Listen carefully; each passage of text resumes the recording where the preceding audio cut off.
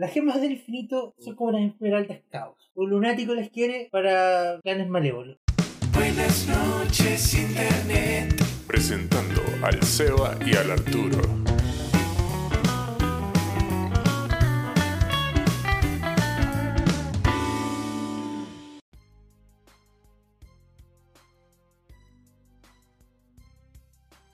Cada héroe tiene su génesis. Yep. Loco, me encantó ese detallito. Sí, a mí también, me gustó.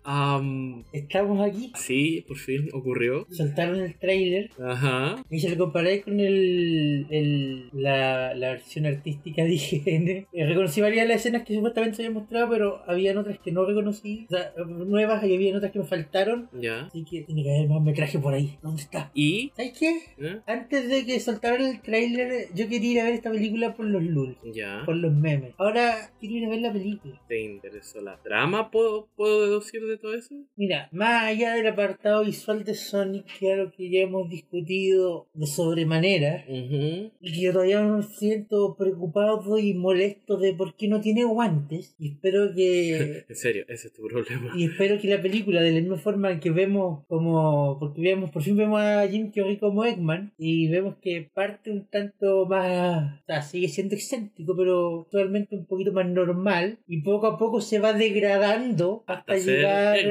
llegar a ser más parecido al Eggman de los videojuegos, pero que la película poco a poco se vaya dando cuenta y en algún momento le dé a Sonic sus guantes. Yo quiero ir a ver esta película porque quiero saber si Sonic recibe sus guantes. Mira, cada loco...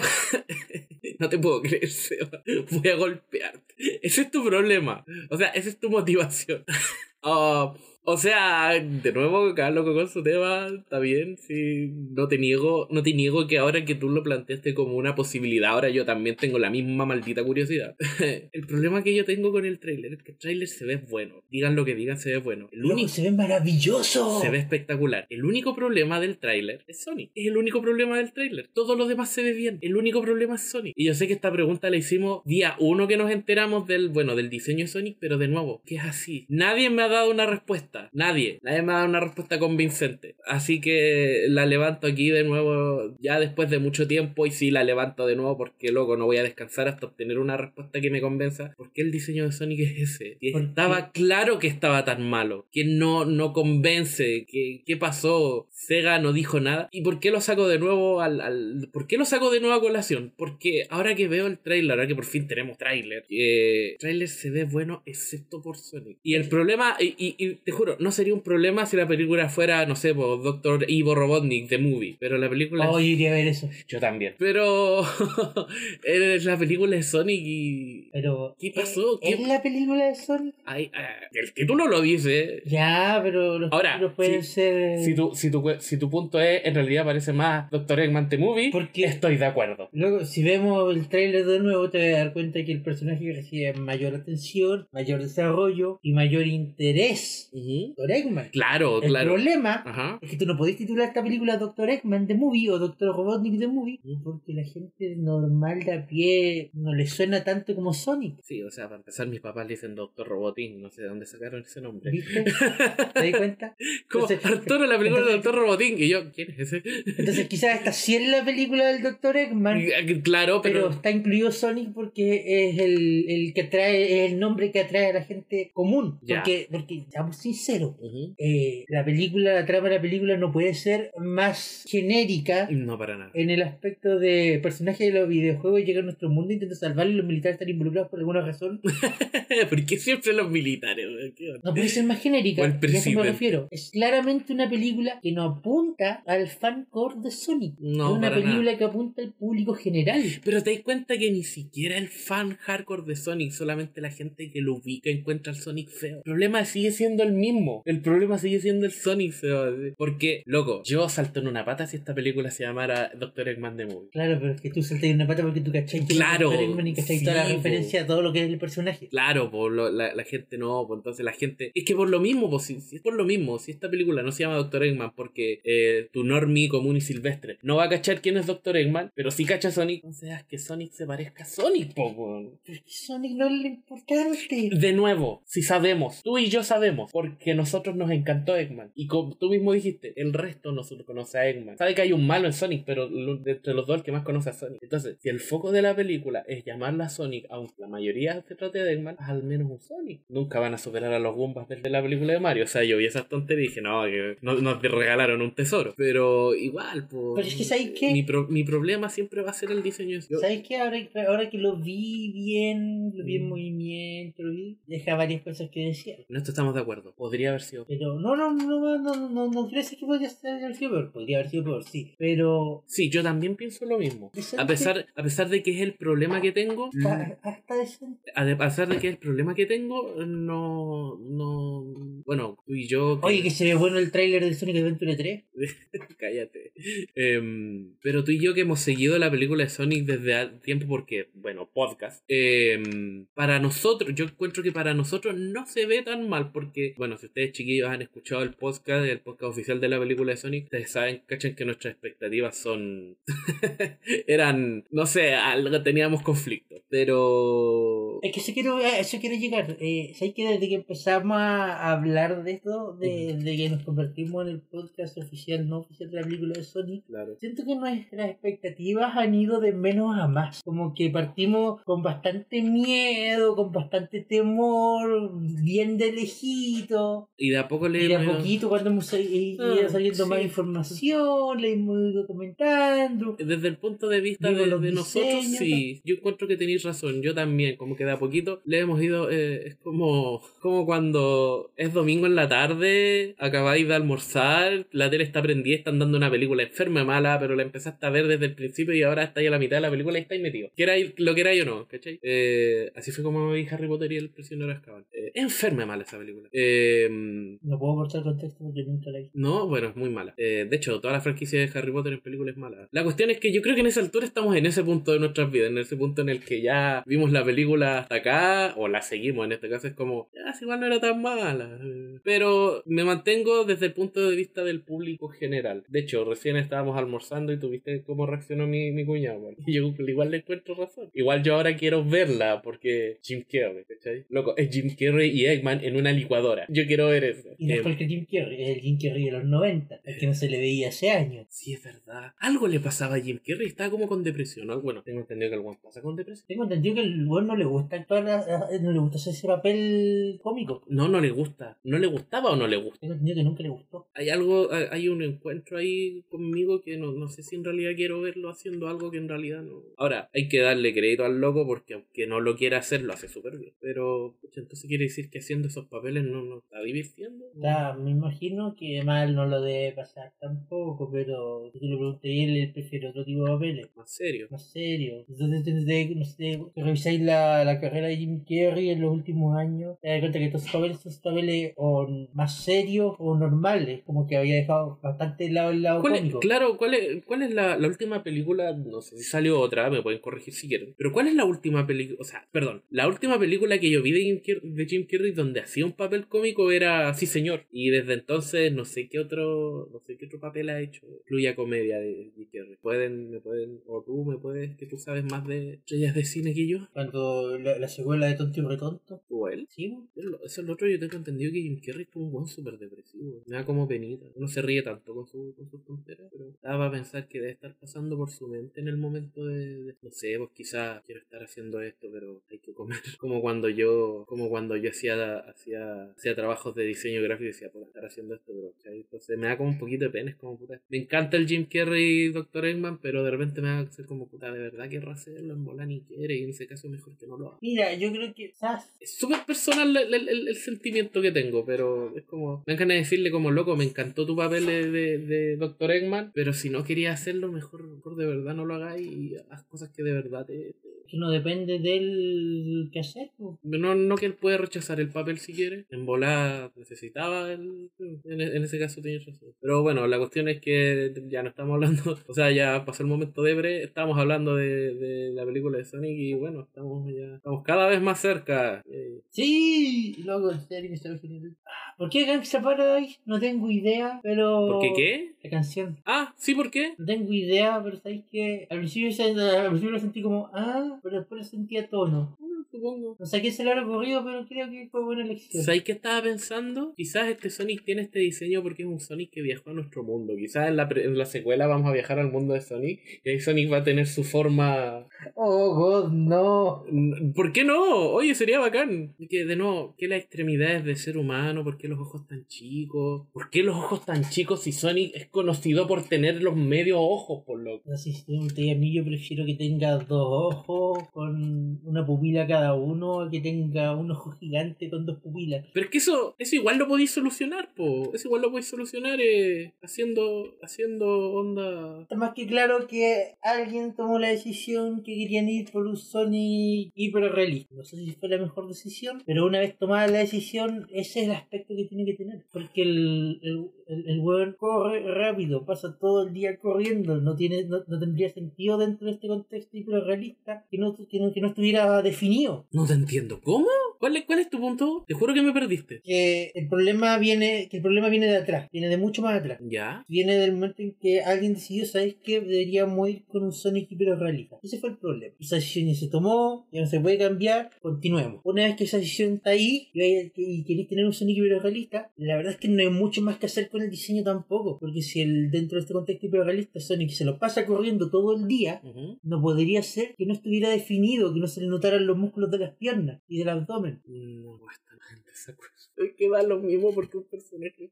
Ya, pero igual supongo que tenéis razón. Supongo que en cierto punto muy extraño tenéis razón. Y supongo que el diseño ya fue. Ya. ¿A esta altura qué le vamos a hacer? ¿Llorar? O sea, podemos siempre. Nadie nos puede quitar ese derecho, compañero. Pero ya tenéis razón. Yo creo que el diseño de Sonic a esta altura ya hay que aceptarlo. Y bueno, dejando todo eso. Como decía el tío, que acaso alguien no puede ejercitarse. Claro, que acaso alguien no puede ejercitar. Pero, claro, y tratar de disfrutar la película tal como está. Ahora, de nuevo, insisto, pensamos que podría haber sido mucho peor y nos llevamos una buena sorpresa. A mí me gusta el diseño de Sonic ahora. No, a mí todavía no me convence. Pero veamos qué tal la película. En una de esas se gana mi Coco. Vamos a ir a verla, supongo. Obvio que vamos a ir a verla, vamos a estar ahí, la van a premiar, no mentira porque nadie nos premia. No, la van a premiar. Es nuestro sueño húmedo. Ahora es el mío también. Entonces, después de que publicaba el tráiler oficial de la película de Sonic, Ajá. publicaron el tráiler oficial de la película de Sonic, Ajá. pero ahora en español latino. Ajá. Y, ok, Mario Castañeda como Jim Carrey, genial. Maravilloso. Si tú revisáis de toda la gente que ha doblado a Jim Carrey, Mario Castañeda es como el que ha hecho la mitad. Entonces es una voz reconocida por el personaje. Oscar Flores para el papel del amigo policía de Sonic. ¿Qué otra voz ha hecho Oscar Flores? Oscar Flores, dame un segundo. Me suena mucho. Oscar Flores ha hecho la voz de número 1. Ya, con la voz de número 1 me ubiqué. La de Rey Helado. No, cacho el Rey Helado. ¿Quién es? La de Eddie. Ya. Y donde yo creo que tengo el mayor problema con el doblaje de esta película, bueno, de verdad, no sé, de nuevo, ¿quién está tomando estas decisiones? Pero debe ser pariente del tipo que tomó la decisión de hacer un Sonic hiperrealista. Luisito Comunica como la voz de Sonic. ¿Quién gran rechuche de Luisito Comunica y por qué le está quitando pega a gente competente? Productores toman pésimas decisiones con la intención de traer público a la película. ¿Pero quién es Luisito Comunica? Luisito Comunica es un youtuber mexicano, ok, es popular, lo sé porque mi hermano hacen tallas de él y... Ya, ¿lo has visto? ¿Tú lo has visto? ¿Has visto videos de...? Creo que habré visto 2 videos de él, no es mi tipo de contenido, no, a mí no me interesa. Y puta, no quiero criticar a Luisito. Sorry, le voy a decir Luisito porque todos saben que su nombre es Luisito Comunica. Claro, nunca va a ser Luis, va a ser Luisito. No quiero criticar a Luisito porque si a mí me dicen la oportunidad, oye, Seba, va a querer doblar a Sonic en la película, yo voy a decir que sí al tiro. Sí, estamos de acuerdo, sí. Si te dicen Arturo, quería doblar a Alman en la película, voy a decir... Al tiro. El problema no es que tú o yo o Luisito acepte. Claro. El problema es que alguien más atrás toma la decisión de, oye, llegamos a Luisito. Es como lo que pasó con... Él es el problema, Es no como Luisito, el que toma la decisión. Es como lo que pasó con Germán y la era del hielo. El problema al final no era Germán, era el tipo que le dijo a Germán y Germán no, bueno, no iba a decir que no. Claro. Nosotros no somos buenos, no diríamos que no. No, claro. Y ya, mira, sí es cierto, yo tengo entendido que Luisito ha tomado clases de locución. Ya. Pero locutar es distinto de actuar. ¿Ya? Si tú veías el tráiler en español latino, te vas a dar cuenta que Mario Castañeda está actuando. Claro. Que Oscar Flores está actuando, Ajá. pero que Luisito está Yo sé- recitando. Eso, me quitaste de está Nolan. locutando. Me quitaste de Nolan con la boca. ¿Sabéis que donde la escena donde más se nota la diferencia? ¿Cuándo? El amigo policía Tom ¿Ya? encuentra a Sonic y Sonic dice miau y después empiezan los dos a gritar. ¿Ya? Oscar Flores Ajá. está actuando un grito. Ujú. Luisito está gritando. Sí, te está gritando. Que algunos podrían argumentar que bueno, eso es bueno porque es más realista, pero No. No, para nada. Claro, de nuevo, no es nada en contra del tipo, pero loco. Yo siempre me imaginé que a Sonic doblado en español latino, siempre me lo imaginé con la voz, el loco que le hace la voz a Arnold. La segunda voz de Arnold, ¿no? Me pillaste. Bueno, algún día escúchala, pero siempre lo imaginé con alguien con esa voz. Yo entiendo que, porque en voz original, en idioma original, Ujú. ya tomaron la decisión de distanciarse del Sonic de los videojuegos, ¿Ya? tanto en aspecto como en voz. Por algo, el que hace la voz de Sonic en inglés es Ben Stewart y no el doblador, y no el que siempre hace la voz de Sonic en inglés. No me acuerdo cómo se llama. Entonces yo entiendo ya, no vayamos por el que siempre hace la voz de Sonic, busquemos un actor de voz distinto. Busquemos a un actor de voz. De un actor, ¡eso! Busquemos un actor de voz, no un pelmazo de YouTube. De nuevo, nada en contra de Con su defecto, un actor. Claro, también. ¿Ya? Estamos de acuerdo, los actores de voz entrenan más con su voz y por ese tipo de cuestiones, pero actuar es parte de su trabajo. Claro. Y si vamos a buscar a alguien que haga la voz de un personaje, que actúe la voz de un personaje, yo creo que un actor es más cercano a un actor de voz Claro. que un locutor. Exacto, estoy de acuerdo. Es como si, no sé, querías hacer, no sé, una cena de gala para un montón de gente y le pedí a la señora Nora que te cocine. La señora Nora sabe cocinar, obvio, pero no es chef. ¿Para qué si hay chef? ¿Me entendí? ¿Se entiende? Más o menos. Me imagino que les tiene que haber salido barato. Yo creo que les tiene que haber salido muy barato. Lo vuelvo a recalcar porque no va a faltar el loco hater. No es nada en contra de Luisito Comunica. No, se es contra que tomó la decisión de que, oye, si le ponemos el trailer que hice con la voz de Luisito Comunica, va a ir más gente a ver la película. Claro, es contra de ese imbécil. Es contra ese imbécil. Tienen el nombre, por favor, díganos para decir es en contra de ese imbécil, ¿no? De Luisito Comunica. Luisito Comunica, bacán por tu oportunidad. Y el otro loco es como... Bacán por tu oportunidad, no creo que estés haciendo un buen trabajo, pero bacán por ti. Claro, bacán por ti. Y el loco que tomó la decisión, despedido. Ahora, Por favor. es como imagínate, los dos en el mismo lugar, es como, Luisito, felicidades, nos alegra tenerte aquí, tú te vas despedido por esto.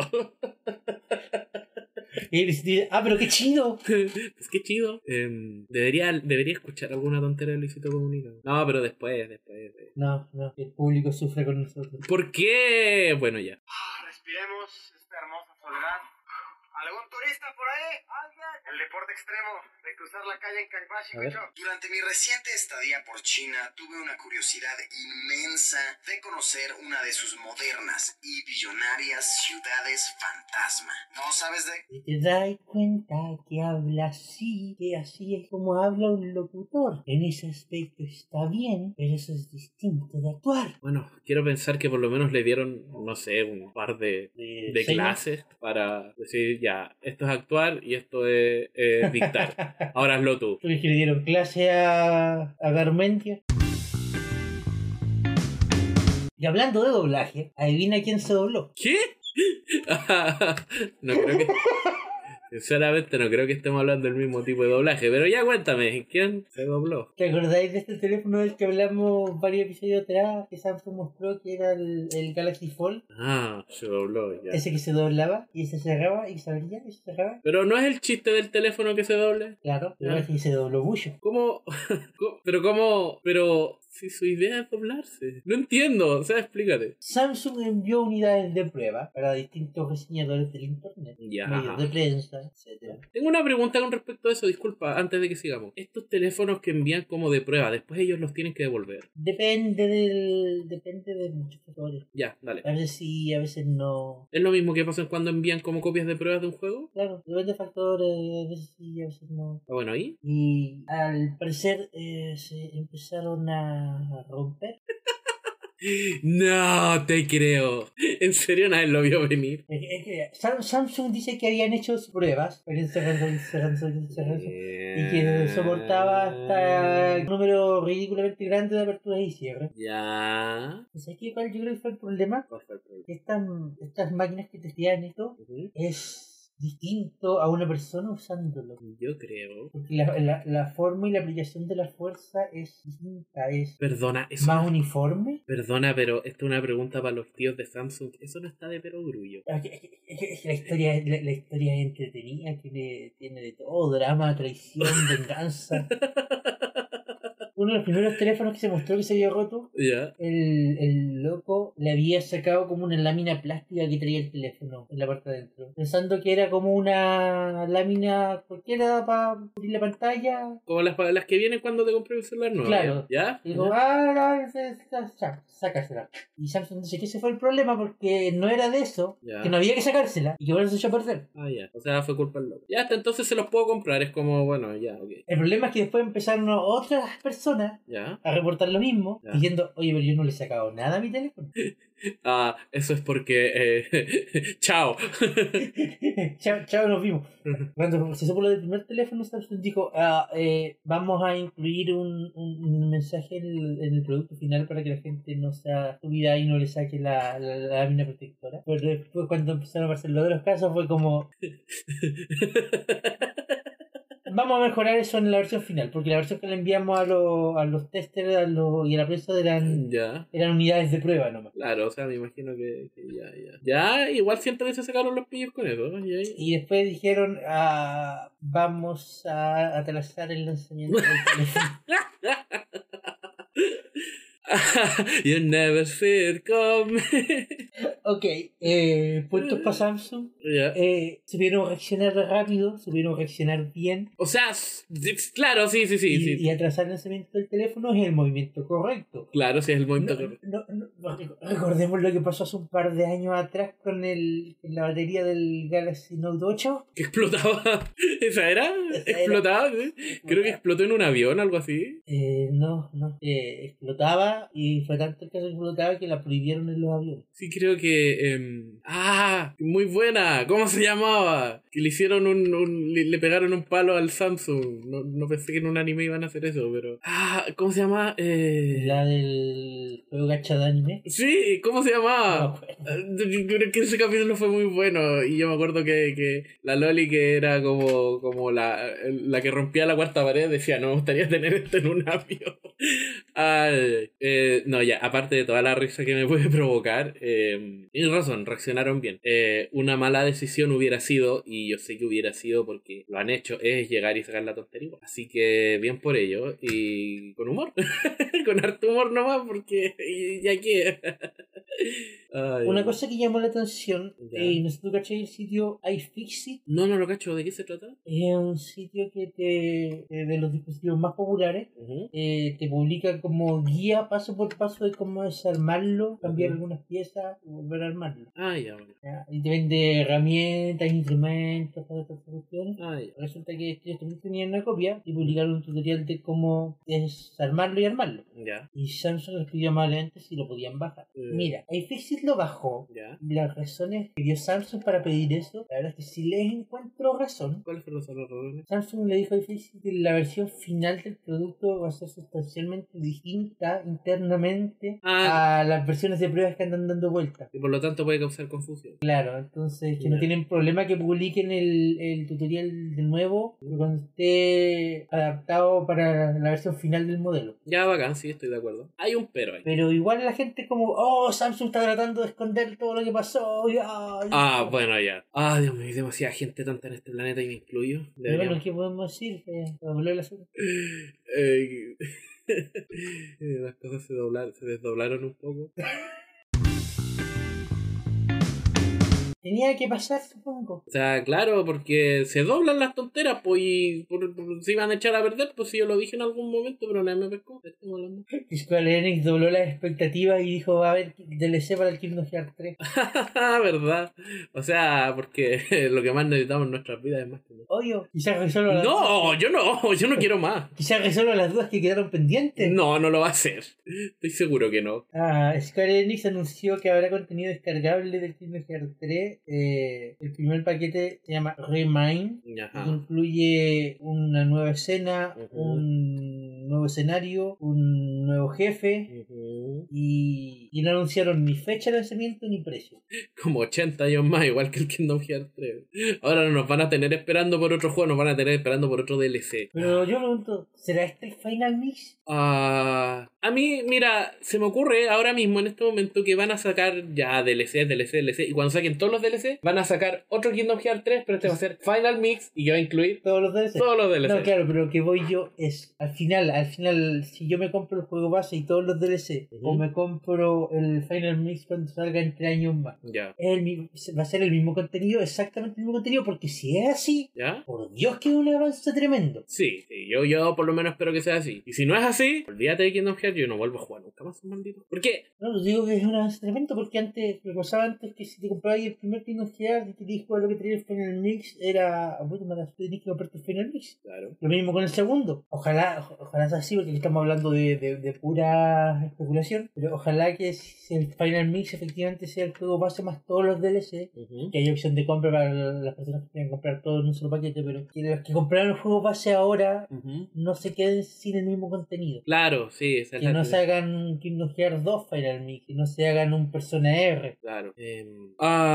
Lo mismo espero yo, pero la verdad es que cuando se trata de Kingdom Hearts tengo las expectativas tan bajas. Como que, mira, para mí Kingdom Hearts está dándose vueltas en un círculo de sí mismo y es capaz de hacerte un Final Mix de un Final Mix. Estoy seguro que los locos lo van a hacer. Compadre, el Kingdom Hearts 3 no empieza como Kingdom Hearts 3, empieza como Kingdom Hearts 2.9. Se esforzaron hasta el último momento para no darnos el Kingdom Hearts 3. Y al final, cuando no había opción, dijeron, ya, ok, Kingdom Hearts. ¿Tenés que jugar el 2.9 para entender? No.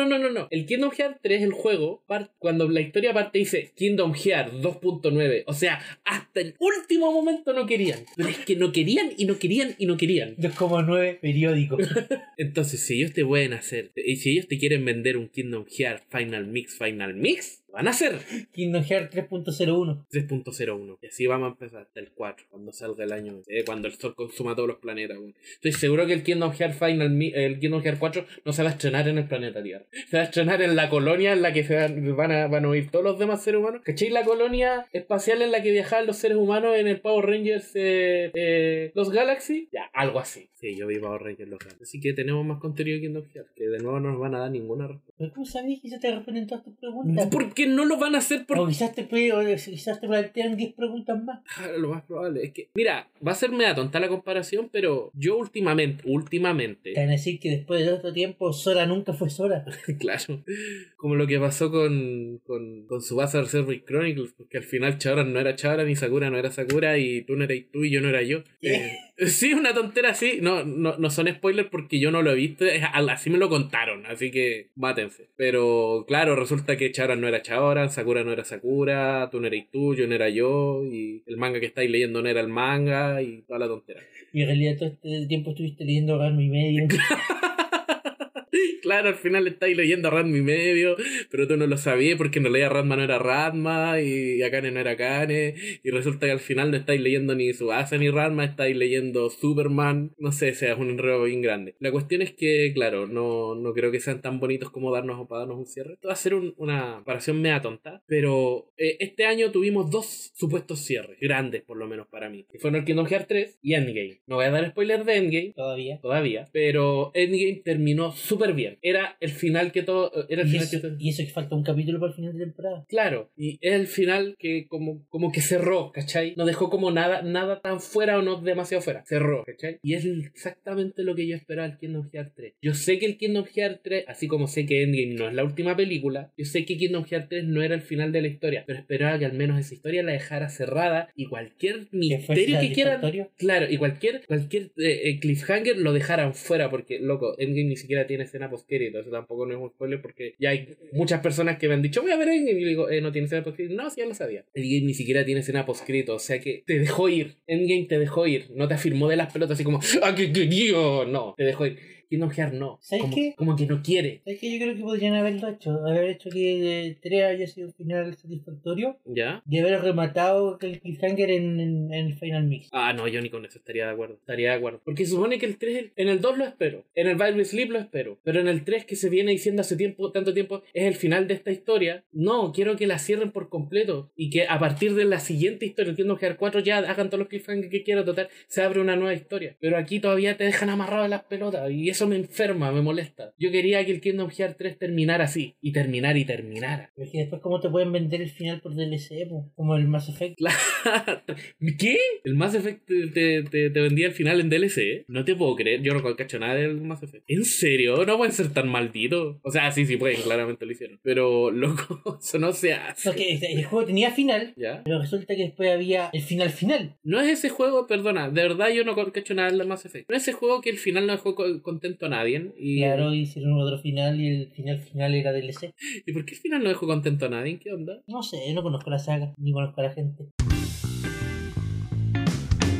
Lo mencioné muy piolita, pero Atlus anunció personas. Ajá, pero muchas personas. Vamos en orden cronológico. Primero vino el Persona R, ¿Ya? que ya como que todo el mundo sabía lo que era, porque ya se había filtrado, ya habían dicho el nombre oficialmente. Una Royal. Persona 5 de Royal. Entonces como que toda la gente asumió y dijo, el Persona 3 FES, el Persona 4 Golden, claro, es el FES o el Golden de esta temporada. Y bacán, esperemos que lo anuncien en varias plataformas. PlayStation 4. Y solo. ¿En serio? ¿Ninguna más? O sea, no quita el hecho que quizá en 6 meses Atlus venga y diga, no, tomen sorpresa, aquí lo tienen en PC o en Xbox One o en... En Play 3 no sé. A esta altura yo lo veo Sí difícil. sé, déjame soñar. Ahora por fin tengo Pero acceso lo a la veo Play 3. difícil porque ya... Porque la Play 3 ya... La Play 3 ya fue. No es como cuando el juego fue anunciado que recién estaba saliendo la Play 4, entonces anunciar el juego para Play 3 tenía sentido. Pero es que igual yo no entiendo, o sea, sí entiendo, te pueden vender el juego de nuevo a precio completo. Claro. Que más allá de todo el contenido adicional, que igual es harto contenido adicional, Sí. no sé qué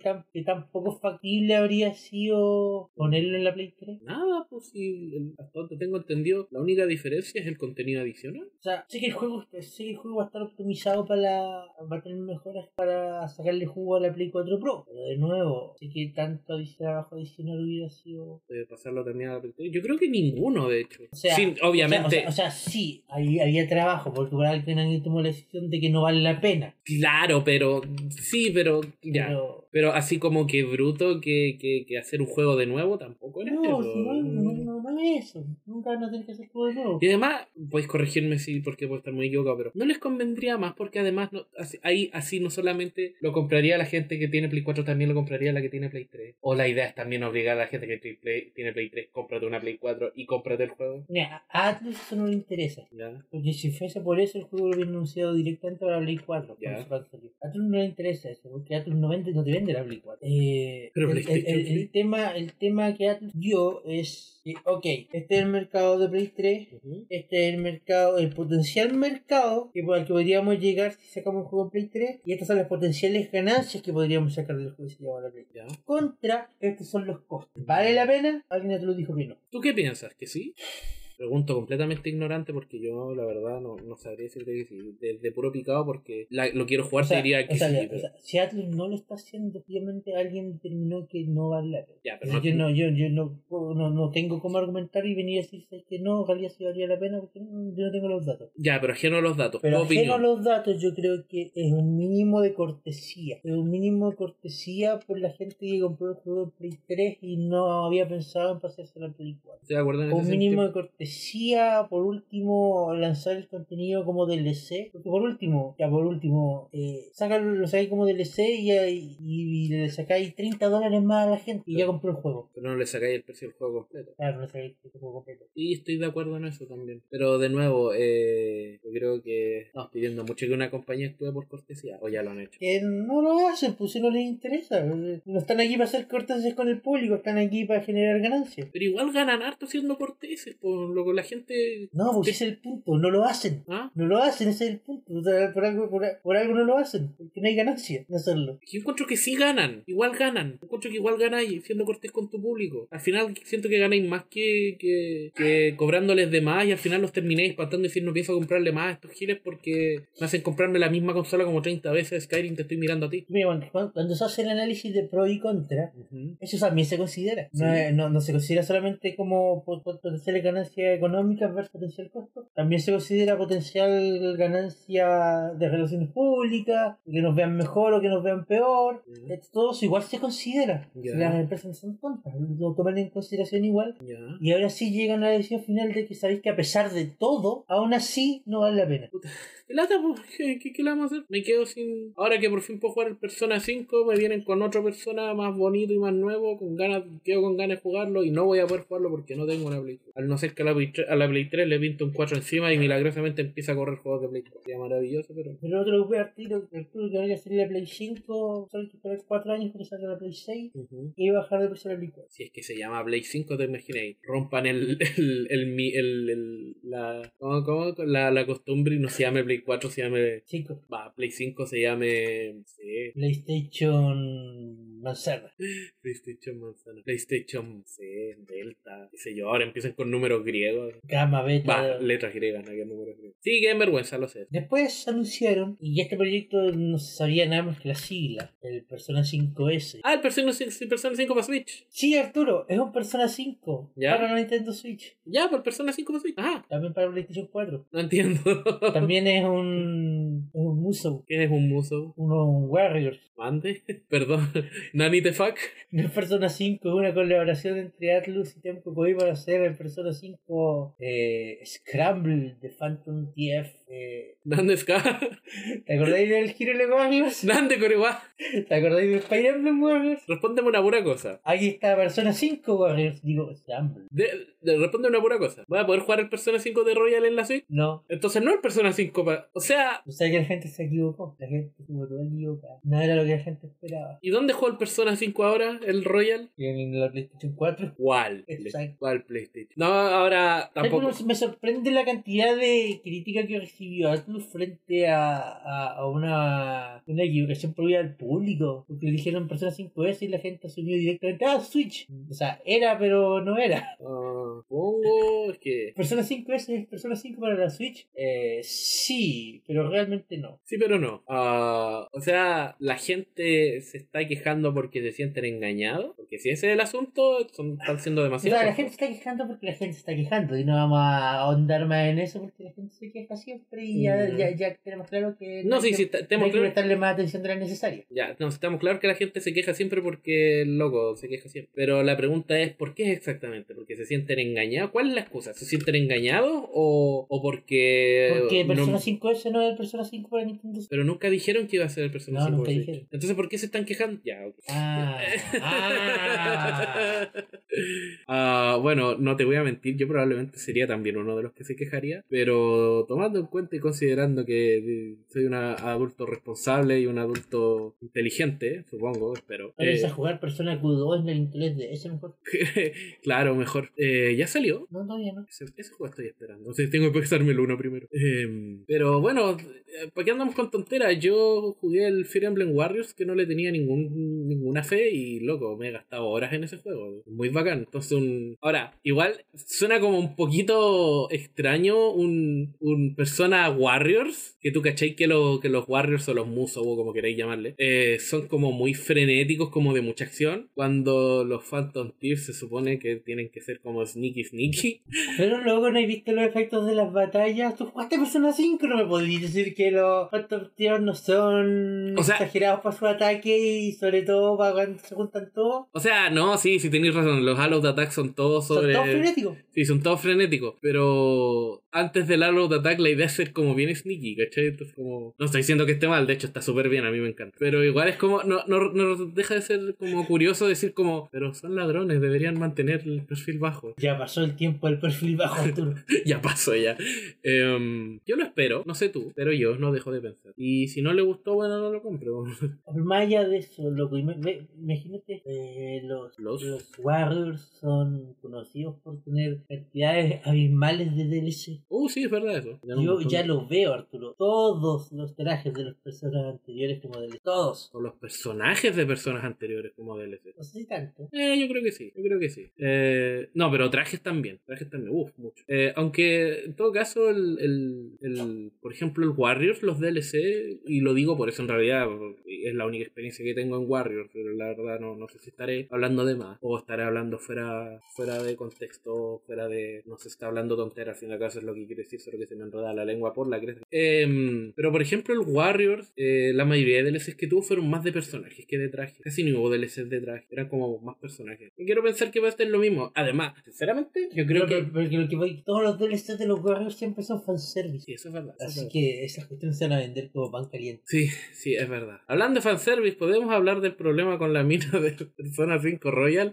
¿O eso está fuera de la pauta? La verdad es que no lo había puesto en la pauta porque no considero que sea el problema. Y eso, mi amigo, es una buena decisión. Persona 5R de Royal sale el 31 de octubre en Japón y el próximo año en el resto del mundo. Persona 5S de Soyal no tiene fecha de lanzamiento, pero todos esperan que sea el próximo año, probablemente, quizás.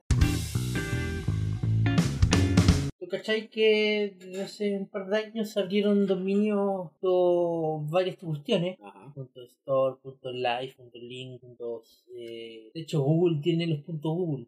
Amazon en su momento se quiso hacer de los dominios .amazon. Pero se encontró que una agrupación de 8 países, que incluye a Brasil, Perú, Colombia, Ecuador, Bolivia, Venezuela, Guanaya y Surinam. ¿Por qué es chileno? Porque no es por estar en Sudamérica, es porque son los países que contienen tienen parte del Amazonas. ¿Por qué chileno? No tiene nada que ver con el Amazonas. ¿Y por qué chileno? Desde el punto de vista de que... Porque no tiene ningún pito que tocar, ¿no? Ya. Lo que están reclamando los 8 países es que no quieren entregar el control de dominio .amazon porque la gente... porque hace referencia al río de las Amazonas. Por el río y el bosque de las Amazonas. Y no quieren entregar el control porque sienten que ellos podrían darle un mejor uso. Acabo de citar a parte de estos países que dicen es un asunto técnico, pero también muy emocional. Hemos escuchado los discursos de potentes políticos en el Amazonas. Creen que, en términos simbólicos, una empresa está quitándole su legado. Esto fue dicho por Achiles Emilio Saluar Neto, director de Centros Tecnológicos del Ministerio de Relaciones Exteriores de Brasil. Amazon dice que quieren el dominio y ellos dicen que no le quieren dar el dominio. Igual un dominio nomás. O sea, igual yo comparto completamente el sentimiento del cuidado del Amazonas y todo eso. Igual sé, como se dice en inglés, sé de dónde vienen. Sé por qué lo están haciendo y lo entiendo, pero como me voy a echar mucha gente encima, pero de nuevo estoy en una situación sentimental de mi vida que me da absolutamente todo lo mismo. Es como el lenguaje inclusivo, loco, hay mejores cosas de las que preocuparse ahora que decir ellas o todes.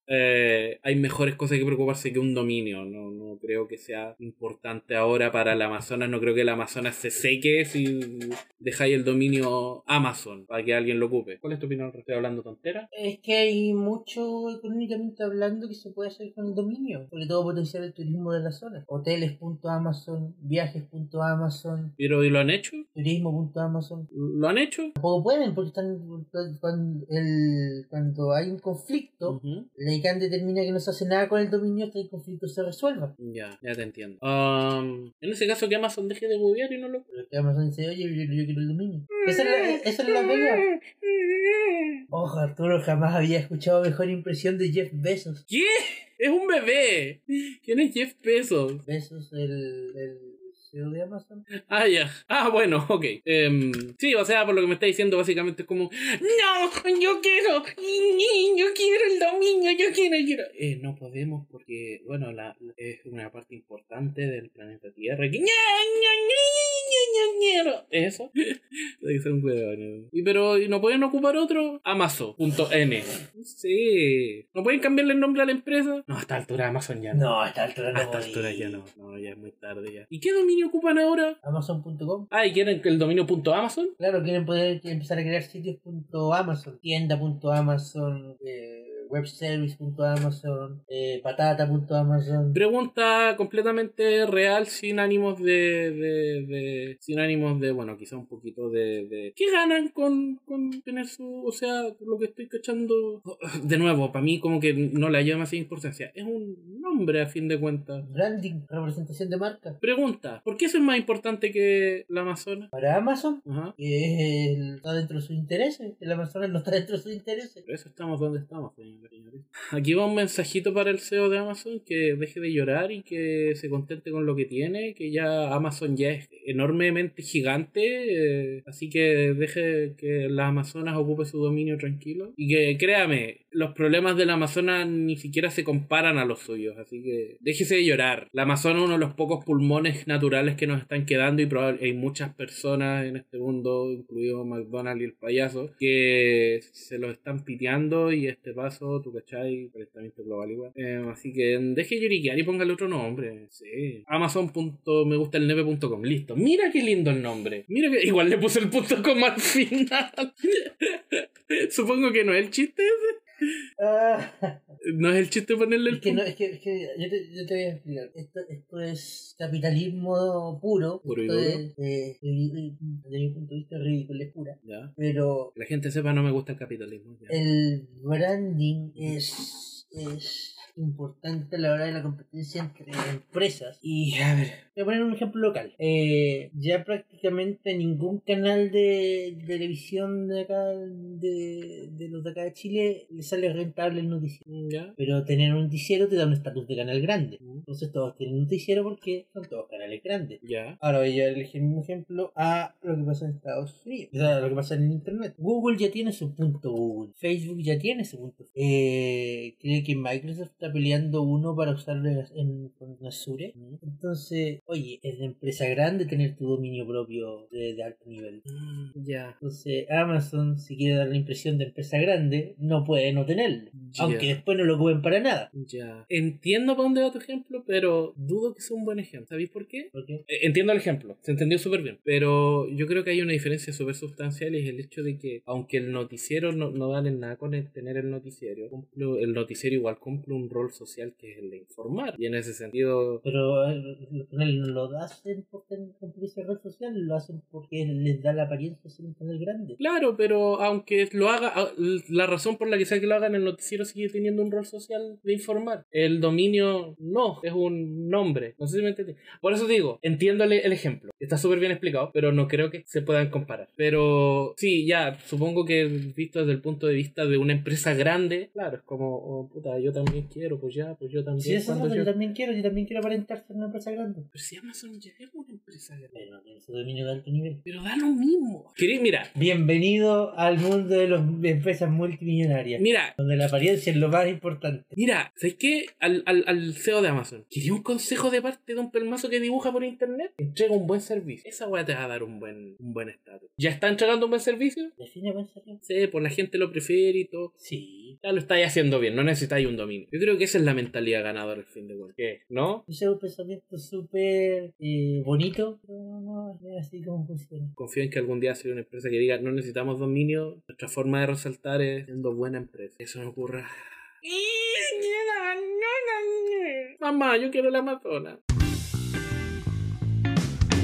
¿Tú cachai que allá en Epic Games están trabajando las terribles horas extra ¿Algo supe? por mantener el Fortnite actualizado y funcional? ¿La dura? ¿Tanto cuesta mantener esa tontería? Que O sea, cualquier juego me imagino, pero el Fortnite no se ve tan... Bueno, yo aquí ya también que sé. Ya, sigue, perdón. es que el Fortnite, como es uno de estos juegos vivos, por el término, se actualizan constantemente, van yendo contenido constantemente, nuevas armas, nuevos ítems, nuevos skins, nuevas tonteritas, que vamos a modificar la historia, que va a empezar una nueva temporada. Pues, sincero, yo sin jugar Fortnite estoy atento a los hitos que están pasando dentro del juego. Yo también, como que de repente escucho por ahí, apareció una caja misteriosa en Fortnite y yo, ya, hasta ya, bueno, ¿y qué pasa? Entonces, es un juego vivo, es un juego que se actualiza constantemente porque si no la gente se aburre y deja de jugar. Y además porque creo que una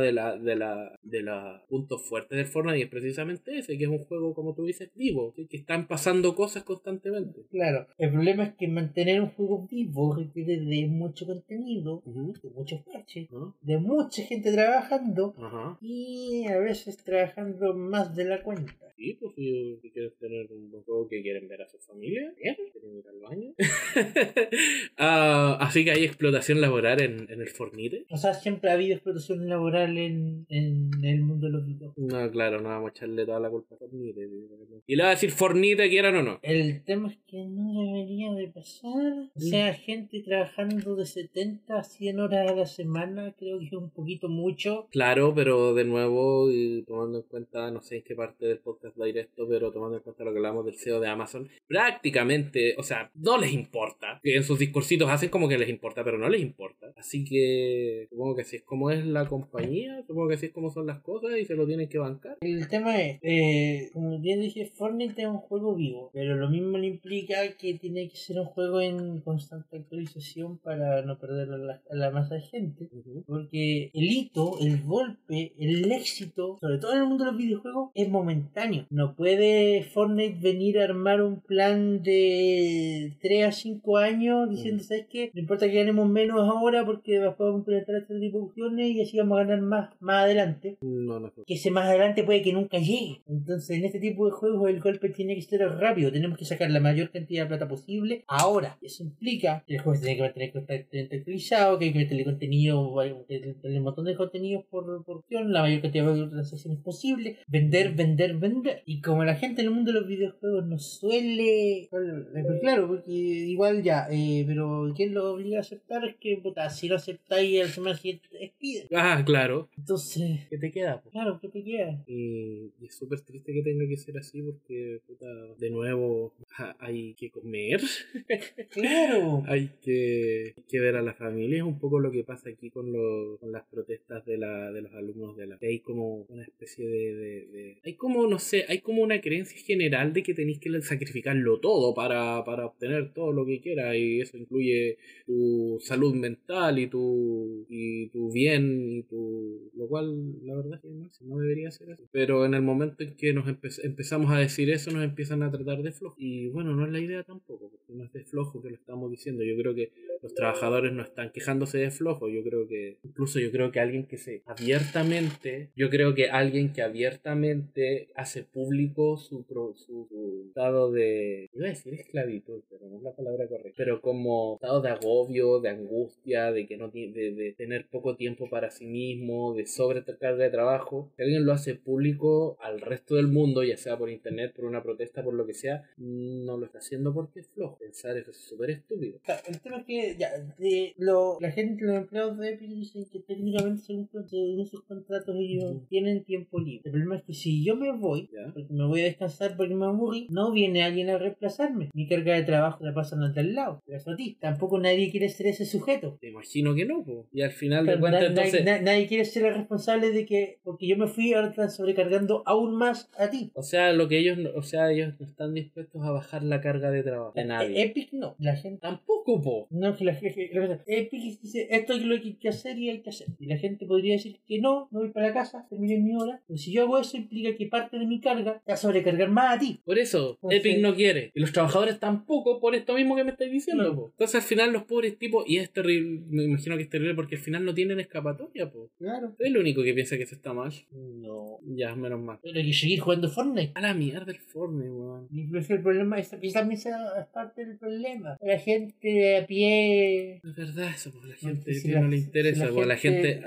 de pie dijera, ¿sabes qué? Lo que está haciendo Epic está mal y vamos a castigar a Epic y vamos a dejar todos de jugar Fortnite. Nadie lo hace. Nadie lo va a hacer. En un mundo ideal, incluye la canción de Aladdin acá, sería maravilloso que ocurriera. darle una lección a Epic Games, pero de nuevo, en un mundo ideal. ¿Qué ha dicho Epic Games con respecto a esto, a la queja de sus trabajadores? ¿Se han hecho los juegos? ¿Qué quieren decir? Y vamos a solucionar el problema. Es que Epic Games no asume que es un problema. Dice, no, nosotros técnicamente no obligamos a nadie, la gente se queda a cabo que son voluntarios. Si nosotros no obligamos a nadie, la gente se queda a jugar porque son voluntarios. Es prácticamente lo mismo. Acabo de apuntar al Seba en la cabeza con mi mano como si fuera una pistola para que se entienda. Es Nosotros no le ponemos la pistola en la cabeza a nadie. Y están con uno de estos como cositas largas así con una pistola así. No es ellos, es la cosita larga con la pistola así. Nosotros no le ponemos una pistola en la cabeza a nadie. Una basura. Una bazooka. Nosotros no ponemos la pistola en la cabeza a nadie, pero sabemos dónde vive su familia, sabemos dónde va a estudiar su hijo, sabemos a qué hora su casa está sola, pero no le ponemos una pistola en la cabeza a nadie. Es como decir eso, ¿cachai? Es súper tonto. Nosotros no le ponemos la pistola en la cabeza a nadie. Las inyecciones letales son más limpias y más baratas. Y no gastamos mal. Ay, así que... Como, de nuevo, es como casi villanesco esa frase. Como villanesca. ¿No te parece? Como es como el científico malo de turno que se limpia las manos diciendo, bueno, técnicamente yo no estoy haciendo nada malo y si ustedes no quieren que destruya el planeta, bueno, váyanse al planeta porque nadie nos obliga a estar en este planeta. Así que, no sé tú, Sea, pero yo apoyo incondicionalmente a los trabajadores de Epic que merecen un descanso y llamo a todos los niños rata que juegan Fortnite a que dejen de jugar Fortnite en modo de protesta. O sea, yo sabía que Sony vendía humo, pero estos japoneses se pasaron. ¿Habías escuchado alguna vez la frase vender aire? Sí. Ahora es literal. No sé si estáis al tanto que el 1 de mayo de este año terminó la era Heisei y empezó la era Reiwa. Ah, por supuesto. Literalmente el fin de una era. Ya. Qué mierda más terrible está a punto de contarme el Seba en este momento. Se acabó la era Heisei y empezó la era Reiwa. ¿Tú cachai que siempre hay gente que le gusta recordar el pasado con cariño? Para mí, como persona acá de Chile, ya este cambio de era no representa lo mismo que representa para la sociedad en Japón. Claro. Y de hecho yo recuerdo haber visto a una streamer que se dibujó que fue cuando anunciaron el nombre de la era nueva. Y ella decía el comentario, para nosotros esto es algo que ocurre casi una vez, prácticamente una vez en la vida. Wow. Entonces puede que ya la implicación sea mayor, pero el tema es que a alguien se le ocurrió, oye, si juntamos aire de la era Heisei y lo vendemos después en la era Reiwa, este aire nunca más lo vas a respirar, así que... Claro, literalmente eso. Ya este aire es distinto al de la era anterior. No, o sea, digo, ya, sí. Y si quieren recordar tiempos mejores o peores, no sé. No tenemos... No tengo contexto para eso. Nosotros te vendemos aire de la era Heisei enlatado. ¿A cuánto? Cada lata cuesta aproximadamente 1080 yenes, lo que se traduce a unos 7.000 pesos. ¿Me quería ir? ¿Con lata? No, ¿en serio? De aire. De aire enlatado en la era Heisei. Que no es lo mismo que el aire que tú respiras ahora de la era Reiwa. No, pues te ocurre. O sea, ¿tú cachai que vaya a abrir la lata y adentro hay aire? No hay nada. ¿Por qué nos quejamos siempre de las papitas light? ¿Qué es lo que normalmente tienen más que papitas? Carbono, para que no se Voy a matarte. Para que no se pierdan a matarte. La identidad de las papitas. Sabes exactamente a lo que me refiero. Sí, siempre me parece una estupidez ese comentario. ¿Queréis que terminemos el podcast aquí, sí o no? Sabes exactamente a lo que me refiero, de lo que la gente siempre se queja. La gente es hueona. Ajeno a que sea hueona, Seba. ¿De qué se queja siempre la gente que tiene las papitas light antes que papas? Quita de tu cerebro un momento el tecnicismo y piensa en lo que dice la gente, no en lo que en efecto hay. ¿Qué dice la gente? No es muy difícil. ¿Están infladas? ¿Con qué? Yo no sé lo que dice la gente, yo no hablo con gente. No, pero te la pasáis en internet, así sabes de lo que estoy hablando. Claro, ahora citar los memes está bien, pero cuando lo hago yo normalmente me miráis feo. Ya, ¿de qué están llenos, Seba? Te voy a hacer decirlo. En este episodio y en otro. Te voy a hacer decirlo. Por muy equivocados que estén. De aire. Exacto. Y ahora esa misma gente está queriendo venderte aire. Bueno, no es la misma gente, pero Y no a es esta el mismo altura, aire. a esta altura no sé a qué quería llegar al punto y yo te quería hacer decir aire nomás. Bueno, pero vaya a abrir y vaya a encontrar. Aire. ¿Le echarán algún perfume para Aire. que huela distinto? Es aire. O sea, no es primera vez que lo escucho, porque por ejemplo, en Cumpeo te venden unas botellitas que dicen aire de Cumpeo. Y adentro como que tiene aire de Cumpeo. Pero la botellita es como adornada y todo, y la verdad es que se venden en las filas artesanales como una especie de recuerdo que se le lleva Bueno, a la gente. las latitas también están adornadas y son bonitas. eso tengo que Sí, decir. la diferencia es que estas cositas no cuestan más de 1.000 pesos. ¿Eso cuánto cuesta de nuevo? 7.000 y tanto. Seba, es que igual no. O sea, por volumen estáis pagando ¿Volumen de qué? de aire.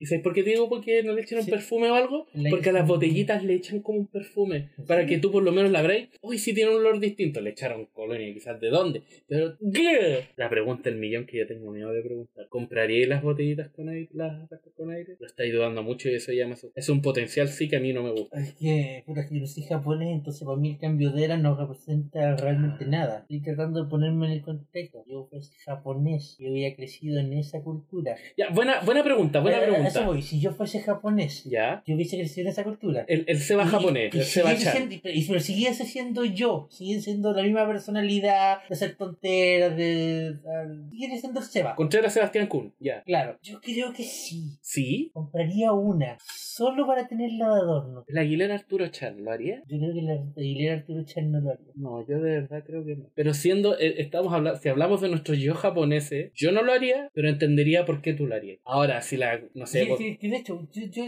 más allá del precio, pero de nuevo, Japón funciona, Japón es otra cuestión. Siento que esto no es comprar una lata de aire de la era 6 Ujú. como adorno, no es muy distinto del hecho de comprar 4 latas de Pepsi de diseños antiguos que están ahí guardadas, llenas y no se han abierto. Pero las latas dentro traían Pepsi. Pero jamás me voy a tomar esta Pepsi. ¿Está vencida ya? No te las tomas. No. Están ahí. Sí. ¡Voy a matarte! Entonces siento que eso no es muy distinto del hecho de comprar. ¡Voy a matarte! Por favor, dime que me estáis molestando. Están llenas, Arturo. no ¡Seba, están te voy a todas. matar! No, es que no puedo, no puedo. Oh, este es el podcast que el Seba va a ocupar en mi contra en el juicio. Aquí, señoría, claramente el Arturo está gritando voy a matarte. Y soy la única persona en ese cuarto, puedo asegurarlo. Creo que rompí el Arturo. ¡Ah! Toda esa Pepsi desperdiciada. Jura que las latas estaban vacías. Voy a matarte. Si algún día Y es por el hecho de que. Si algún día aparecí muerto, mis papás me van a mirar súper feo así como ¿Arturo? Va a amanecer el Seba muerto por una puñalada y al lado el Arturo muerto por envenenamiento. Por tomarse la Pepsi. Va a ser... Y nos van a quedar mirando y decir estos buenos hicieron Romeo y Julieta. Entonces, si para mí la lata llena de Pepsi cumple una función decorativa más que vestible, siento que al Seba japonés la lata de aire de la era Heisei sería lo mismo, una función más decorativa que funcional. Como, mira, es una lata de aire de la era Heisei. Siguiente tema. ¿Está bien? No, porque ¿sabéis qué? Tengo sed, quiero tomar algo y tú me decís que tenéis Pepsi pasada de fecha ahí. Pero también tengo Pepsi de vestible. No importa, Seba, voy a matarte igual. Nada de lo que hagas va a evitar que yo cometa un asesinato y me convierta en un criminal. ¿Sabes por qué lo hice? Ay, ¿por qué lo hiciste? Porque cuando junté las primeras 2 latas estaban vacías. Ya. Y las pasaba a llevar, se movían, se caían. ¡Llénalas con agua! ¿Y cómo evito que el agua después se salga? Le ponías un escoche encima, ¿qué sé yo? No, estáis modificando la lata. No te puedo creer, es que no te puedo creer. No se va a ver igual.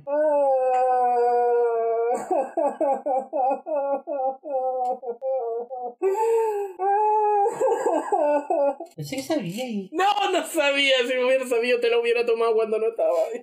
Te quiero mucho, Seba. Pues no evita que te voy a matar. Probablemente con una botella de Pepsi.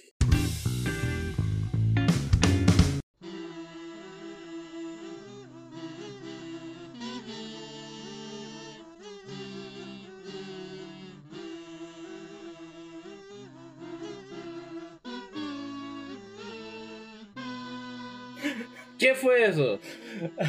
El arte del caso. ¿El arte del qué?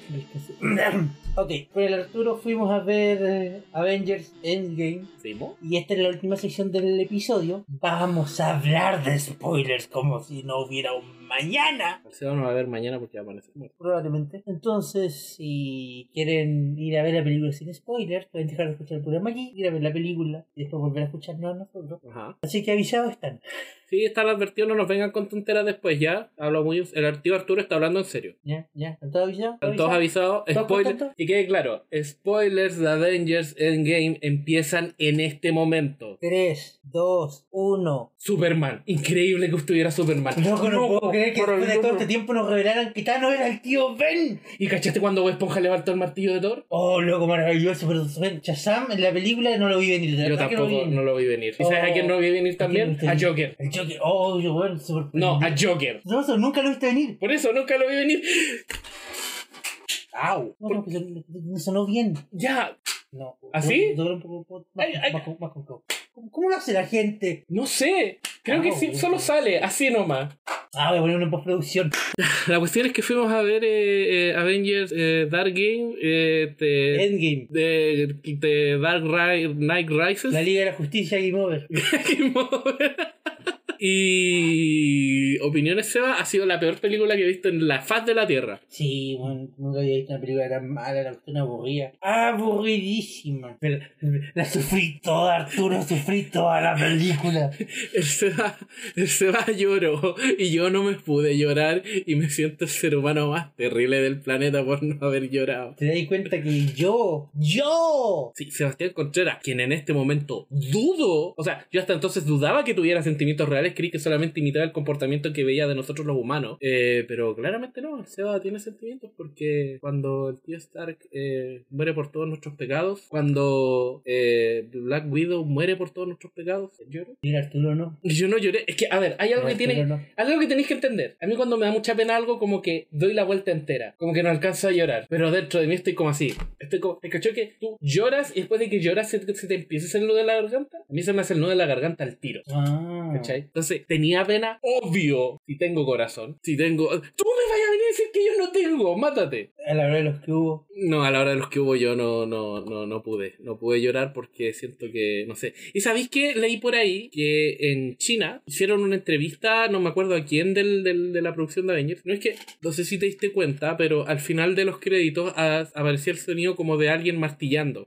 Por lo que dijeron en esa entrevista, ese sonido era el sonido de cuando Tony Stark trabajaba en sus tonteras, que era como una especie de homenaje para él. Lo cual me dio a entender algo que debería ser obvio para alguien que vio la película, pero yo quería mantener un pequeño rayo de esperanza. Tony Stark está muerto. No va a volver. No hay esferas del dragón que lo revivan. No hay gema que lo reviva. O sea... No hay Max Revive que lo reviva. O sea... Se va, por favor, yo ya lo acepté. No, sí, yo también lo acepté. Pero el Osea, ¿de dónde viene? Pero si somos francos, ¿Ya? la misma película nos explicó Ujú. el hecho de que las líneas de tiempo paralelas pueden existir y sabemos por constancia que al menos quedó una abierta cuando proceden a buscar la gema, cuando Stark pierde el Tesseract y se lo roba a Loki y lo usa para escapar directo a su programa televisivo de spin-off en Disney Plus. ¿Ya? Esa es una línea de tiempo paralela. El spin-off de Loki. Es que tiene que serlo, porque Loki está muerto en esta línea de tiempo. Todavía no estoy del todo convencido de que esté muerto. La verdad es que mucha gente decía que en ese tráiler donde aparecía Scott, el de Ant-Man, diciendo déjenme entrar, todos decían no, ese es Loki, porque Ant-Man está metido en el ñe. Yo no creía mucho en eso, pero creo que sí, Loki debe estar vivo. No creo que se haya muerto. Lo que voy es que cuando la maestra del Doctor Raro, ¿Ya? del Doctor Extraño, Uh-huh. le explica al profesor Hulk y a la audiencia cómo funciona la línea de tiempo paralela en Espérate. este universo. Disculpa, Dice claramente que cuando una gema Uh-huh. es removida de la línea de tiempo, Uh-huh. se forma una línea de tiempo paralela. Disculpa, te puedo hacer una pregunta súper naquera. ¿Así se llama Doctor Hulk? Profesor Hulk. Así se llama oficialmente. Ah, ya. No sabía, yo le decía como Volkner o Van Hulk. Bueno, lo que sea. Ya, sí, me acuerdo que dijo eso. Entonces, y nos consta que el Tesseracto se movió de cuál era su línea predestinada porque se la llevó Loki para escapar a su spin-off en Disney Plus. Ajá. Entonces, creo que ahí quedó una línea abierta. Para que el tío Stark saliera vivo. Yo a estas alturas no creo que lo hagan. Sería quitar buena parte del Sí, porque- del impacto que tuvo esta película. Claro, porque yo siempre pensé, yo desde que vi la película que siento que... spoiler de Gurren Lagann. Yo siempre siento que parte de la película es que la muerte de Tony Stark fue casi tan necesaria como la muerte de Kamina. Sí, porque es que, para empezar, siento que las películas de Avengers realmente eran en secreto Tony Stark The Movie. Incluso Civil War, siento que era Capitán América, Tony Stark The Movie. Entonces siento que se está... de nuevo, yo adoro al personaje de Tony Stark, me encanta. Pero siento que se estaba robando mucho la escena. O sea, era como momento de... Ya, puedo estar muy equivocado, pero por lo mismo siento que la muerte de Tony Stark en este momento era necesaria. Me la esperaba para nada. Yo decía, Tony Stark va a morir en algún momento, no creo que sea aquí porque hay como el héroe y... ¿no? Entonces tú decís que a pesar de esta Mira, línea... lo que digo es que no creo que lo hagan. Ya. Porque la verdad es que implicaría demasiadas cosas. Pero teóricamente podría. Yo creo que si los fans lo piden lo suficiente lo van a hacer. No creo que igual el Tony Jr. ya estaba cansado de Marvel. ¿Sí? O sea, no cansado de Marvel, pero igual cansado de ser el mismo personaje durante 10 años. Siempre he pensado, no pongo en duda que ocurra. Siempre he pensado cómo sería ese momento en que sí, estoy aburrido de hacer este personaje. Que, no sé, me imagino que si fuera yo la agarraría como cariño, como... O sea, como... o sea, Miren, Robert Downey Jr. es Iron Man. Más allá de la frase yo soy Iron Man que hizo la primera película y que hizo en Endgame, el loco es Iron Man. Tú no podías recastear al personaje de Tony Stark. No, ya no. De hecho, su presencia como Iron Man tan grande que el Iron Man y el Tony Stark de los cómics mutaron para parecerse más a Robert Downey Jr. ¿Sí? Sí. ¿La dura? Si tú buscáis dibujos buscáis los cómics, dibujos de Iron Man o sea, pre y post película, te das cuenta que el personaje es muy distinto. ¿La dura? No tenía idea. No pensé que había pasado ya. Entonces, claro, como te digo, tú no podí recastear a Tony Stark y si el manto de Iron Man tiene que pasar a alguien más, es porque Tony Stark se murió. Bueno, por lo que vimos en la película, no creo que tengamos... tampoco estoy muy seguro de lo que voy a decir, pero me gustaría pensar en eso, que ya que al final de la película como que muchas cosas pasaron de mano. Por ejemplo, me da la sensación que... Porque cuando Thor se va con los Guardianes de la Galaxia, los Asgardianos de la Galaxia, se va con el hacha, porque el martillo se lo queda el Capi. No, el martillo se lo queda al Capi porque el Capi tiene que devolverlo. Pero igual tengo la sensación de que la Valkyria va a ser la nueva Thor. ¿No te dejó como esa...? Sí, yo sé, me lo explicaste. Thor y ser Thor, Dios del trueno, y ser de la familia real, no va de el la... gobernante de Asgard no son Claro, no necesariamente no son... que ya. uno implique el otro. Pero no puedo sacarme en la mente el hecho de que la Valkyria va a ser Thor. No sabría decir. O al menos eso me pareció en esa escena donde... Pero en ese caso la Valkyria necesitaría un arma, tú mismo lo dijiste, Thor se llevó el hacha y Capitán tenía que devolver el martillo. Thor forjó el hacha. ¿Qué va a ir a forjar un arma? Se puede entonces, pues, ¿cachai? Porque en Thor Ragnarok el hacha quedó hecha a pedazos y todos dijimos, chuta, el hacha de Thor, el martillo de Thor, lo destruido, ¿qué vamos a hacer? Y resulta que se podía forjar uno nuevo y al parecer más poderoso porque el hacha es más bacán. Creo que el hacha se llama... Mjolnir es Mjolnir era el martillo. Mjolnir es el martillo, así de... Pero bueno, a mí me dio como esa sensación como que quizás no el hacha, quizás no los poderes, pero como que le pasó la antorcha de Thor a Valkyria. De la misma manera que el Capi le pasó el escudo al halcón. Ese es el mazo ya. Que supongo que si él va a ser el nuevo Capitán América, tenemos que hacer el experimento del super soldado a él también. No creo. Porque no tenéis cómo hacerlo, Diablo. No, ¿por qué? Porque el suero se perdió y los experimentos de Hydra por replicarlo siempre terminaban mal. ¿Cómo pasó con el coronel? ¿Cómo se llama? El de la última temporada. Spoiler de Chill. ¿Cómo le pasó con la última temporada de Chill? Que al final el coronel pasó por el proceso y... ¿Cómo se llama este coronel? Se me olvidó el nombre, pero tenía un nombre súper de coronel tonto. Talbot. ¿Cómo pasó con Talbot? Porque se volvió como súper humano y dejó la morrada y todo lo que... ¿Qué de malo, man? Algo le pueden hacer. O radiación gamma, no sé, pero... Denle superpoder al loco. Sí es bacán. Pero no lo necesita, tiene su traje bacán. No, en todo caso, un Capitán América con alas. Más halcón todavía, tienes razón. Águila. ¡Oh! Tienes razón. Y no sé, creo que como... Y de la misma manera, creo que quedó implícito, pero siento que Stark le dio la antorcha de Iron Woman, a la señora Potts, que en todo caso fue una de las weas que se robó la película. Estoy seguro que todos, mujeres incluidas, tuvimos una erección en ese momento. Como no sé, pero lo tuvimos. Entonces, por eso... Algunos argumentan que ¿te acordáis de Iron Man 3? ¿Ya? ¿Te acordáis del niñito? ¿Ya? Ah, está en el funeral. ¿Estaba en el funeral? Sí. Algunos dicen que por ahí también puede ir. Claro, y que la pot sea como más como una guía Claro. del nuevo... Pero es que el cabro chico todavía es cabro chico, po. Pero acuérdate que pasaron 5 años, por favor. Pero el cabro chico sigue siendo cabro chico, po. No, estaba súper grande. En No me fijé. Mira, pasaron... Cabro tenía como 10 años, creo, en la película. ¿Ya? Tendría que confirmarlo para decir cuántos tenía. Y de ahí pasaron 5 años hasta Infinity War. ¿Ya? Y de ahí pasaron 5 años hasta... 20, Endgame. ya, sí, tienes razón. El cabro chico desapareció, junto con los demás, ¿no? Porque si no, el cabro chico sigue teniendo... Me imagino que tienen que haberse quedado porque se veía harto más grande en la ya. No me fijé en eso, Pero eso pues yo creo que la señora Voss va a ser la nueva Iron Woman. Además que le queda muy bien el traje. O sea, sí. O en una de esas, es la hija de Tony Stark la que es la nueva. No sé. Creo que por eso falta tiempo. Bueno, sí, por eso falta tiempo. Si la niña tiene menos de 5 años. Creo que tiene 5 años. Pasaron 5 años desde que pasó todo. La niña tiene que nacer. Estoy seguro que Potsy está embarazada de la niña cuando pasó lo otro. No hay nada que lo confirmen, es algo que yo creo. Ya, pero aunque así estuviera, tienen que haber pasado 6 a 9 meses más. Ah, bueno, sí, supongo. Si la niña debe tener 4 tirándose a 5, pero no es imposible que tenga 5 más. ¿Sabes que encontré las escenas del principio donde estaba Tony con Nebula en la nave, así como en las últimas? Súper adorable. Yo creo que fue el momento en que por fin Nebula dejó de ser como tan maletera y empezó como a... Qué raro que Tony Stark le haya demostrado lo que es, no sé, la amistad y el amor y toda la tontera. De hecho, por un momento me dio la sensación de como Nebula se está enamorando de Tony.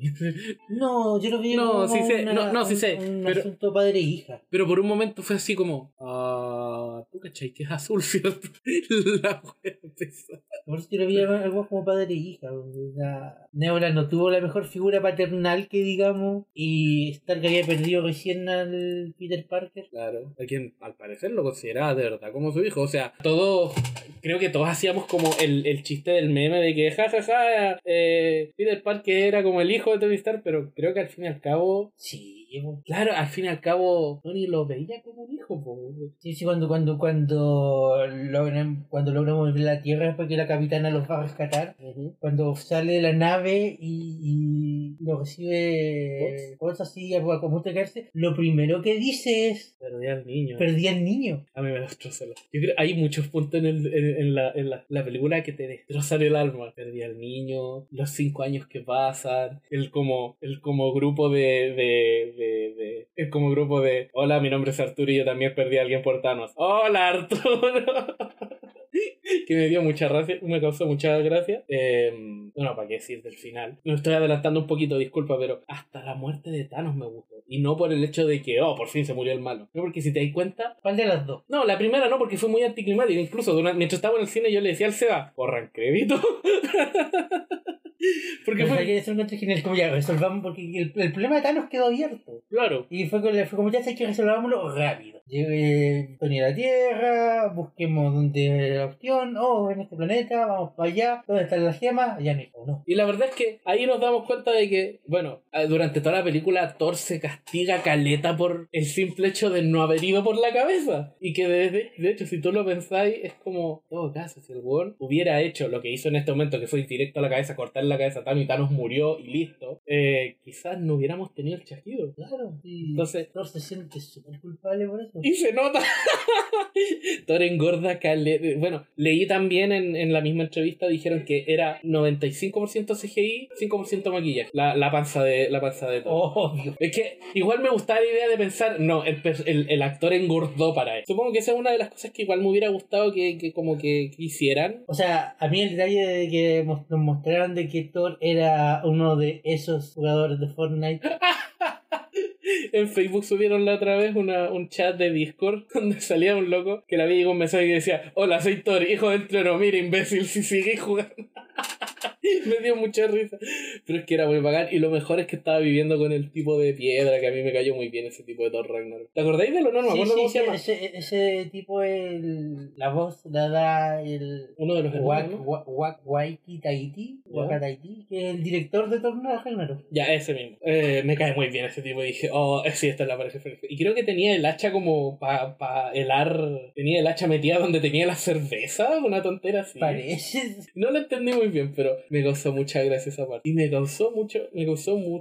O sea, me gustó mucho el concepto del profesor Hulk. Porque mi cuñado en algún momento me dijo, no, en algún momento Banner logra controlar a Hulk y queda como en un estadio entre medio. Como que es Hulk, pero es civilizado, ¿cachai? Y dije, oh, me gustaría ver eso. De verdad quería verlo. ¿Lo viste? Y lo vi y es bacán. Me encanta. Es como un Hulk más súper civilizado. Y cuando viajan atrás en el tiempo y van a Nueva York, y es como, ya tenés que pasar pela como Hulk. Y empieza, ¡oh!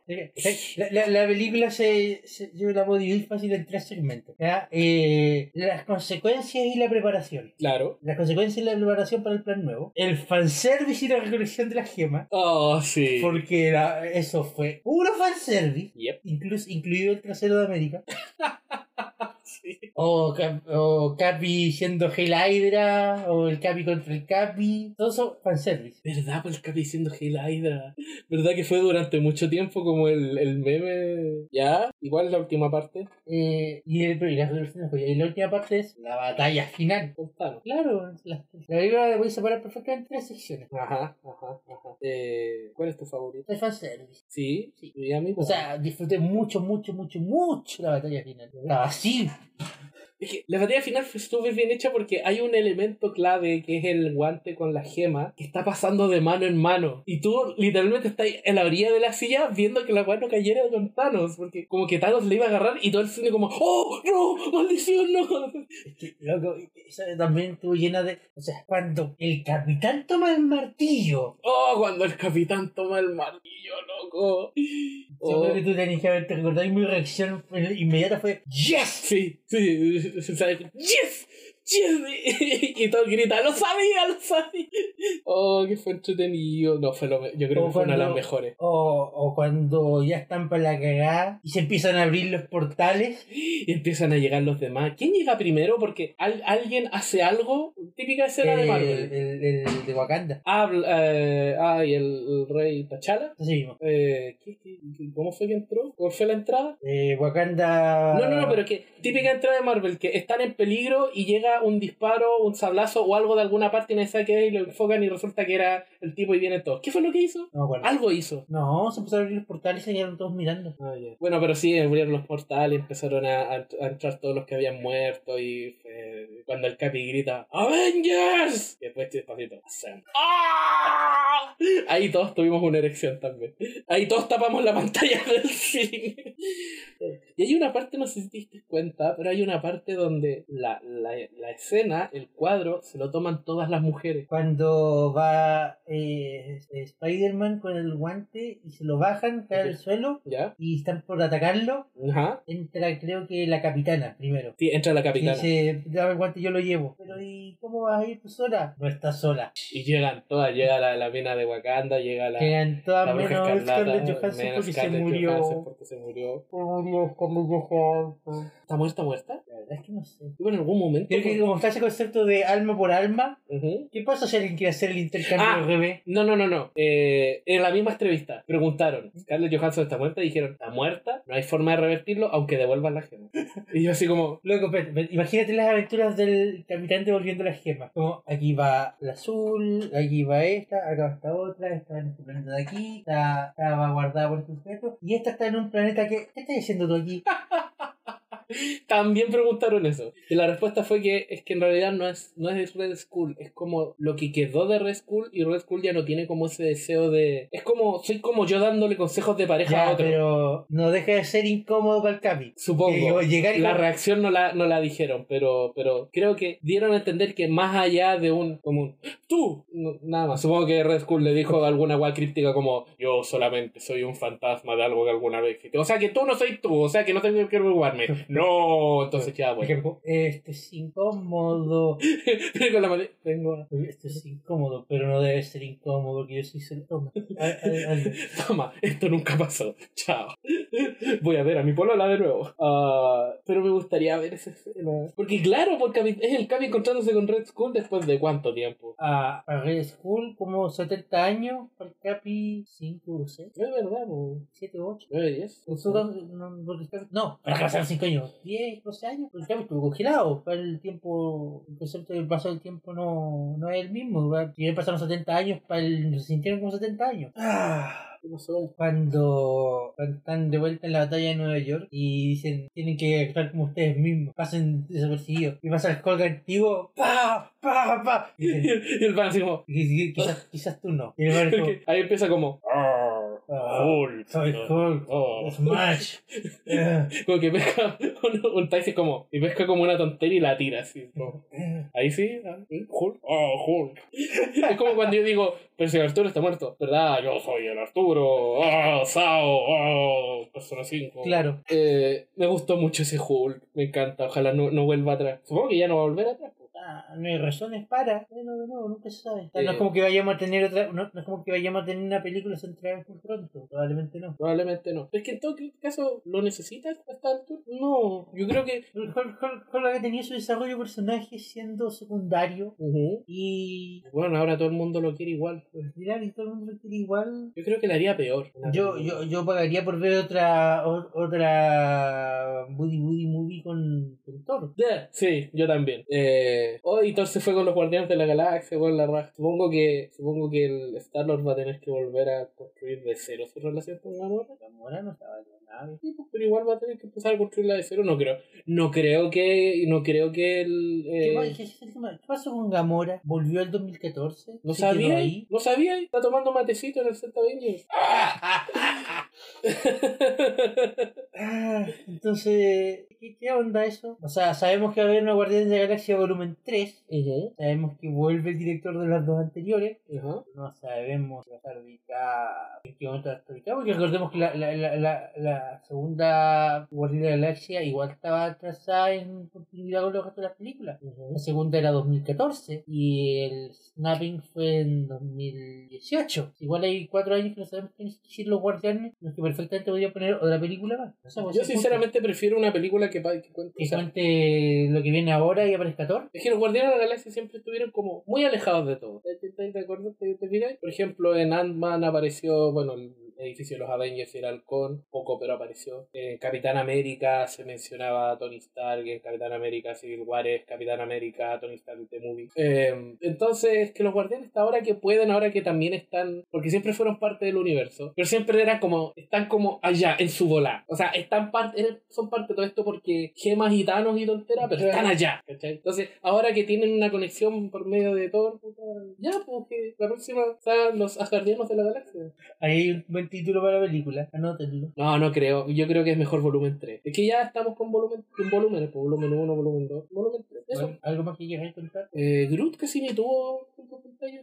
I am Groot. Sí, como que no. Es que en todo caso, Infinity War era, se supone, el crossover más ambicioso. Yo creo que fue este. El problema es que Groot estaba snapeado y cuando volvió directo a la pelea. Entonces tampoco había. ¿Crees que en la próxima, si en la próxima Guardián de la Galaxia o en la próxima lo que sea, veamos a Groot ya adulto de nuevo? Depende de cuánto tiempo pasa. Porque ¿cuánto es el ratio de crecimiento de Groot? Porque piensa, desde la primera, que es donde muere, la segunda donde pasa a ser bebé, y Avengers donde pasa a ser Groot de la edad del pavo. O sea, no pasa mucho. Desde el Groot bebé hasta el Groot con la edad del pavo han pasado por lo menos 4 años, que fue 2014-2018, que fue cuando la Galaxia 2 a Snapping. Y estos 5 años no han pasado más tiempo tampoco, entonces si la futura eventual tercera película de los Guardianes de la Galaxia agarra 1 o 2 años más, no creo que Groot llegue a ser full adulto. ¿Adulto mayor? Porque el Groot de los primeros Guardianes de la Galaxia era como... No, adulto joven. Porque el de la Guardianes de la Galaxia era como... Adulto. Creo que era como 40.